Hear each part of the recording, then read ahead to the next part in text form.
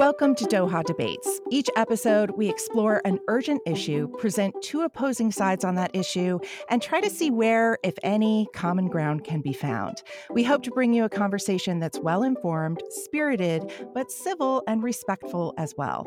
I'm Karen Given, a journalist and producer who's been working in radio for over 2 decades. Today, we're looking at gas-powered vehicles.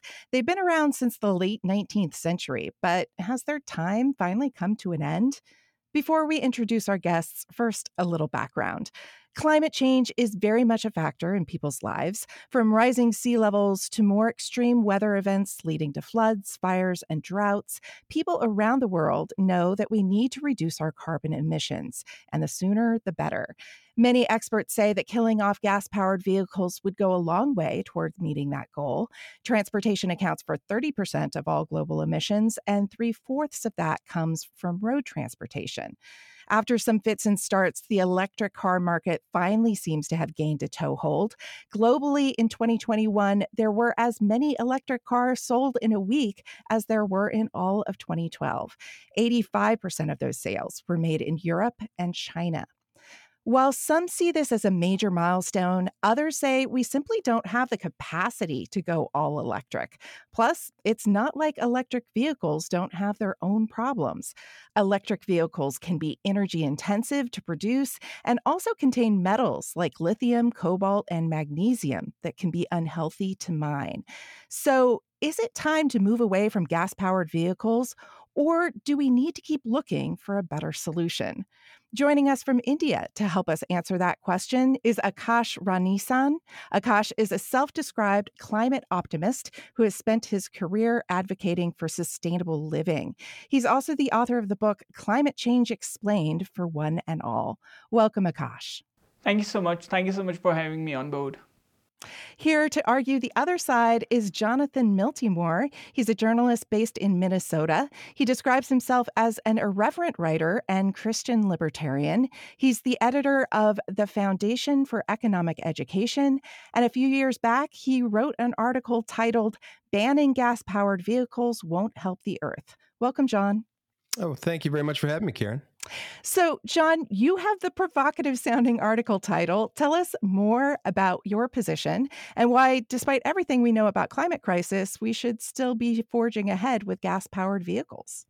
Well, thank you very much for having me. First of all, it's a pleasure to be here with you. This is a very important topic. I think it's important to acknowledge that we want the same things. We just have some fundamentally different views of how to achieve that. The one thing I want to be crystal clear on is what we're talking about is banning a technology that has improved billions of lives. I don't think we appreciate enough what the internal combustion engine has done for progress. And, today more than a billion people drive gas-powered vehicles. Telling people to move off those vehicles, this is no small thing. And I don't think people appreciate the enormity of it. People are driving gas-powered vehicles for a reason. It's the most affordable option they have. It's the most efficient option they have.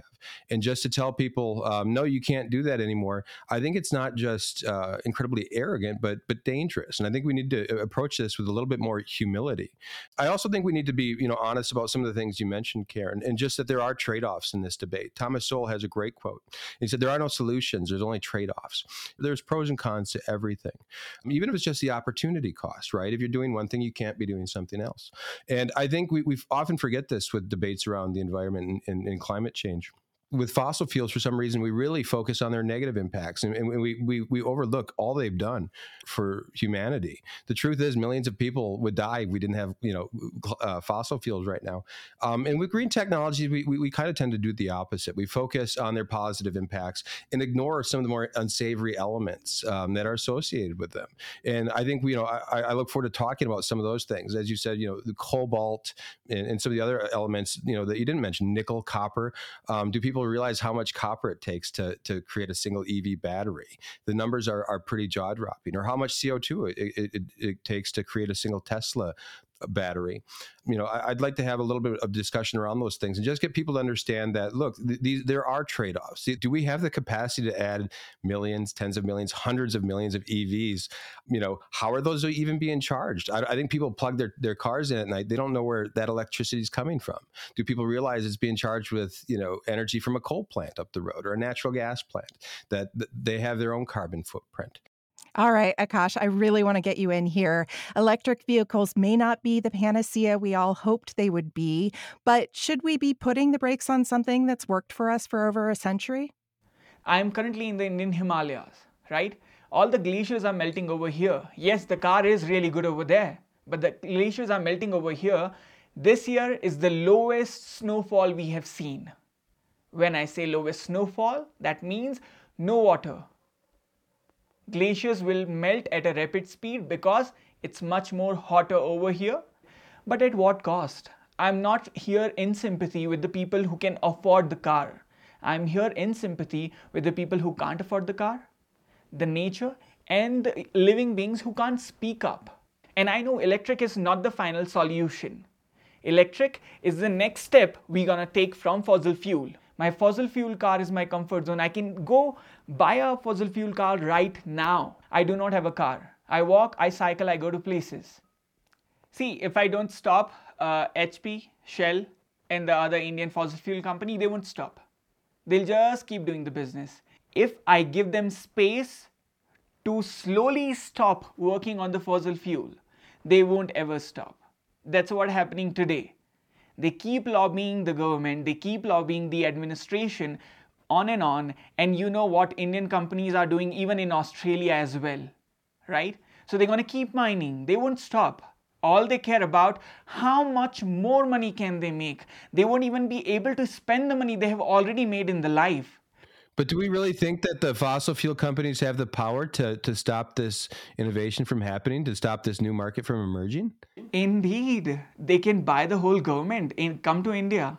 Well, I would say, that is a government problem now, and any government that is preventing innovation, that's something I certainly oppose. Policy only can change because government will keep taking money. So we want the change in the policy that we have to put a ban.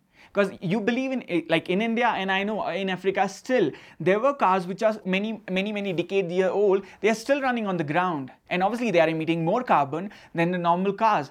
Nobody was going to stop them because India does not have that much money. So we're going to keep reselling our cars to somebody else who can afford that car at some lower price. So they're going to keep running it. One day, we had to come up with a law that, okay, sorry, but let's say, for example, the cars between 1999, you can't keep them on road anymore because they are emitting too much pollution out there. And India has 3 most polluted cities in the world. Well, I won't pretend to know about Indian politics or lobbying over there, but what you're describing is a government problem, right? This is a problem with crony companies taking their dollars, spending, and asking government officials to put other burdens on this industry, and that is something I certainly do oppose. All right, I'm going to break in here because I can tell we're very excited. I know there's a lot to say, but I definitely want to pause and bring in a couple of our younger audience members because these are the people who are going to inherit this earth, and we want them to be sure to have a voice here. Joining us from Turkey is Alperen Ahmet Kaşsoy. Alperen is especially interested in the topic of energy transition and how that intersects with politics. All right, please ask your question. First of all, thank you for having me to the podcast. My question will be about the role of public transportation or urban planning to reduce the dependency on the cars. Do you think that we can solve this problem to an extent via introducing mass public transportation and making cities more walkable? So what is your take on this? Akash, why don't you take it first? That's one of the best things. I'm 100% in support with it. There's a company called Switch Mobility in India. It has created electric double-decker buses. In one go, it can allow at least 120 people to sit into it. That means at least 60 cars with 2 people or 120 car with 1 people in it. And I, being the person who walks to countries, who cycles to different countries, I would love to do that, right? and I'm 100% in support with it. And we need to put nature in the center and we all revolve around it, right? So I would love it that if we put electric buses on the ground, let people be in those buses and metros, buses, whichever fits right to the city. John, where do you fall on this? Yeah, I mean, from a very high level, I think public transportation, it can be more effective in some places than others, right? Just here in the United States, we see some cities have pretty good public infrastructure for transportation. But if you look at the sheer size of the United States, it's a huge country, and most people don't take the bus or the train to work. Most people are driving cars because they got to travel so many miles. I think there are places where public transportation can play a bigger role. But I'll just swing back to the other point I made. Just because you don't see these costs doesn't mean they're there. There was a 19th century economist known as Frederick Bastiat that talked about the seen and the unseen. And we tend to just focus on the costs that we see. Don't forget about all these things we don't see. Public transportation comes with all kinds of costs, right? Environmental costs, financial costs, like all these things that go in. You don't see it as much, right? But let's not forget that it's not the emissions from a tailpipe that count. So I think at the best case scenario, you can mitigate some of the great problems with public transportation, but you certainly can't defeat them. Akash, I know you want. Go ahead. The point is not to come to a world where there's zero carbon emission. It's impossible. While I'm talking to you, I'm breathing out carbon dioxide. So it's not about going to zero. It's about improving. Is electric car, even in long run, is it better than fossil fuel? 0.1% better, 0.00001% better than fossil fuel or not? If yes, I want to improve one step. Every day when I get a chance to be a little better, I want to do it. All right. I also want to bring in Eliala Avenitele. Eliala comes from the tiny microstate of Tuvalu that's out in the Pacific Ocean north of Fiji. As we talked about in the onset, for people living on small islands, climate change isn't theoretical. It's something they are living with now. Eliala, what's your question? I think it's following up to my colleague from Turkey, especially coming from a small island state. Where I am now, we are currently experiencing climate change every day. And I don't know if you have been to Tuvalu, but you would have seen how our islands are eroding, the shores are eroding, and sea level is rising, as well as inundation through the lands. And we are facing that every day. So my question to both of you is that there has been some recent research that confirm in 20 to 30 years, Tuvalu, a small island state where I am living today, will not be suitable to live in because most of everyone will be forced to migrate. There are plans in place that the government has, but I actually want to ask is from all of this information that you guys know about gas-powered vehicles, do you think gas-powered vehicles highly contribute to carbon dioxide and greenhouse effect? And how in the long run can the world actually get to the goal when our small island countries are not heavily affected or people are not forced to move or to migrate because of how uninhabitable our lands will be due to climate change? Over to you. Who wants to take it first? I got to go back to saying, electric vehicles are not a panacea. They're certainly not as far as carbon savings go. Again, they can reduce, and this is what Akash was getting at. We're never going to get zero, but I don't think we can meaningfully change the carbon footprint by changes in automobile driving. I think Karen acknowledged some of this in her opening statement. When you talk about motor vehicles, they account for a certain percentage of global emissions. Even if you wipe them out, you're not talking, we're still going to see CO2 emissions go up. And like I said, you can't wipe them out without very serious disruption. And not just financial costs, not just environmental costs, I think human costs. And I don't want to minimize the dangers of climate change.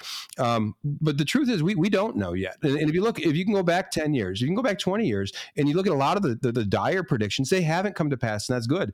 And I think if we do have the right innovation and the right policies, we can deal with the challenges from climate change that we do encounter. Akash, go ahead. I believe the question itself is a sign that we need to stop whatever we are doing.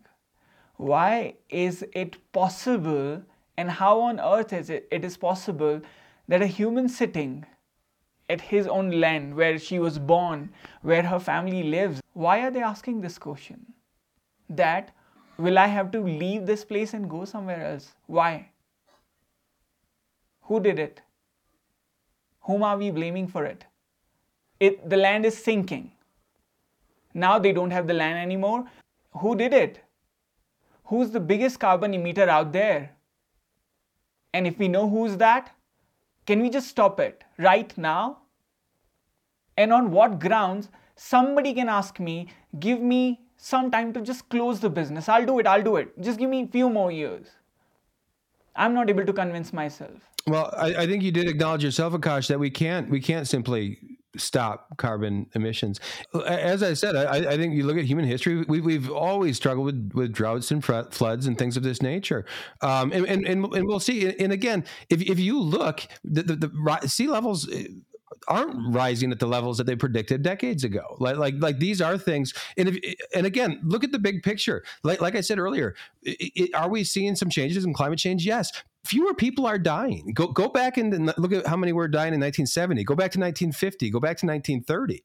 It's falling precipitously, and it's falling because we are more resilient to climate than ever before. Okay, I'm gonna jump in here for just a second. So I do want to look to the future. We do need to wrap this up.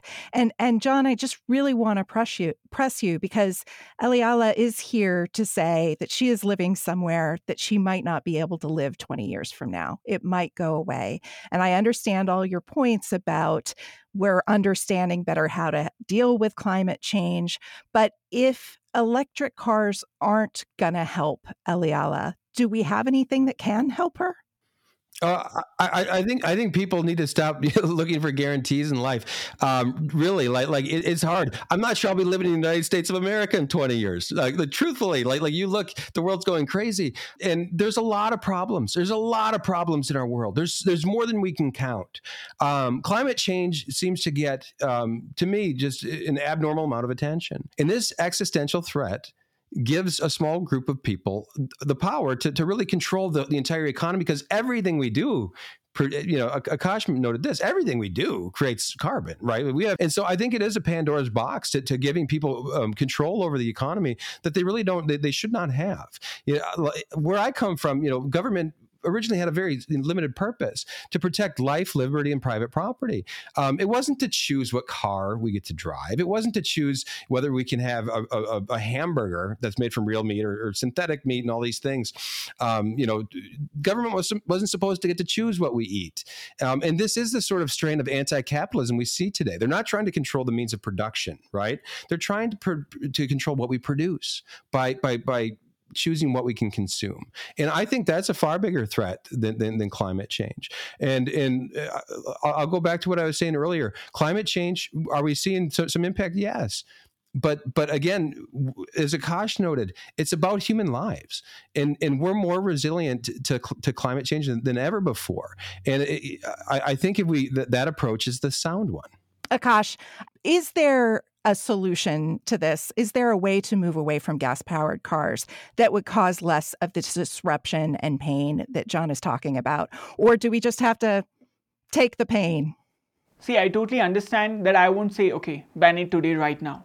Just end it here. Obviously, I won't say it. Otherwise, I would have been on road with a board in my hand saying just ban it, right? But I support businesses and I understand them. And again, they have the power. They have the financial backing, and they have the minds with them, right? That they can innovate it. And I know electric is not the final solution, right? There will be something far better than electric, right? But the point is the philosophy, right? Or the psychology which we are following. We need to change.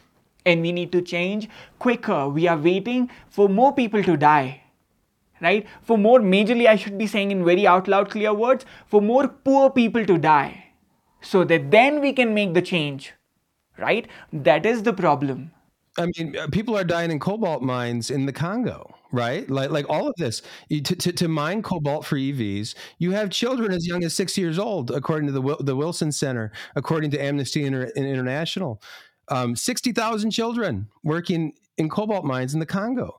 Lives are lost. Let's not pretend they're not. You can go see videos of people mining cobalt, and when these mines collapse, it's dangerous. It's hard work. None of this stuff is free. Akash. 2 points. First thing, the cause of death is birth. We are born, we will die. That's point there. 1. Second point, here we are talking about fossil fuel cars, electric car.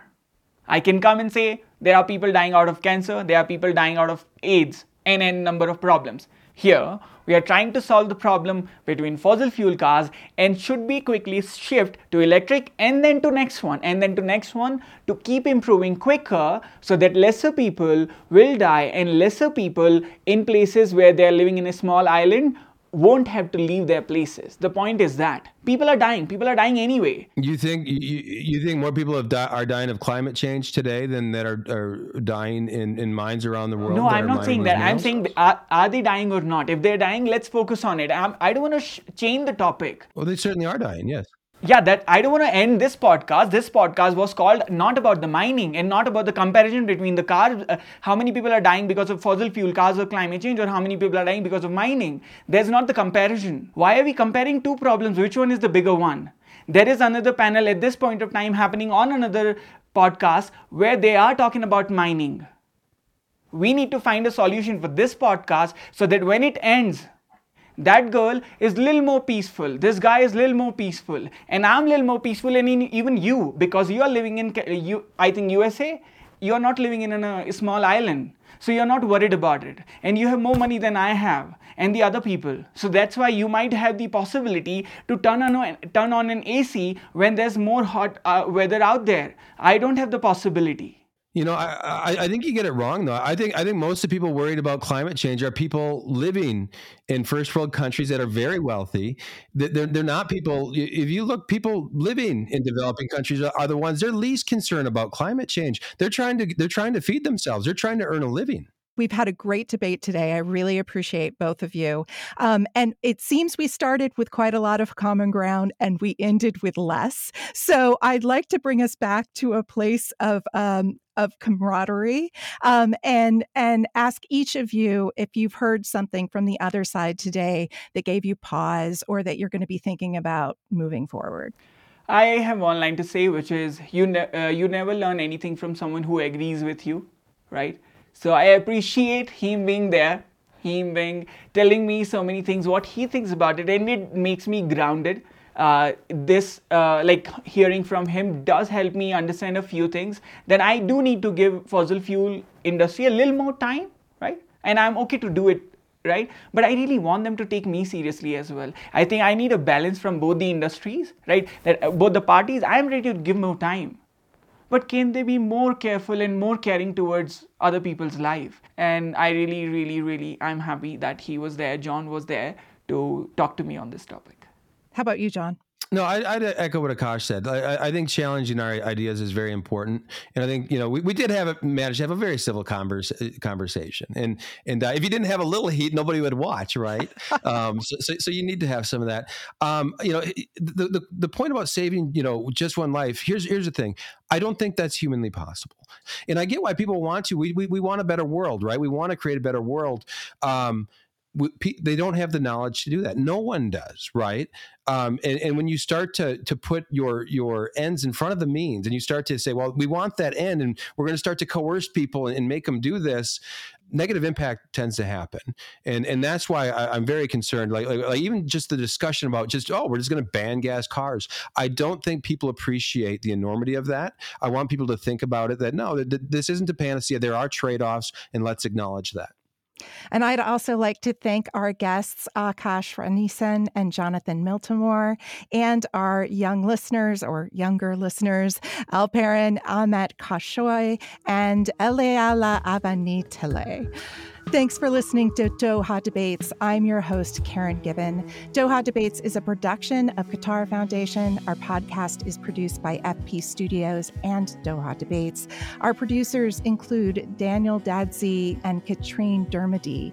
FP Studios managing director is Rob Sachs. Our executive producers are Japhet Weeks, Amjad Atala, and Jigar Mehta. To learn more about Doha Debates, please head to dohadebates.com, where you can find out more about other podcasts, short films, upcoming events, and more. And please, if you like our podcast, please follow and share your reviews. Thanks for listening.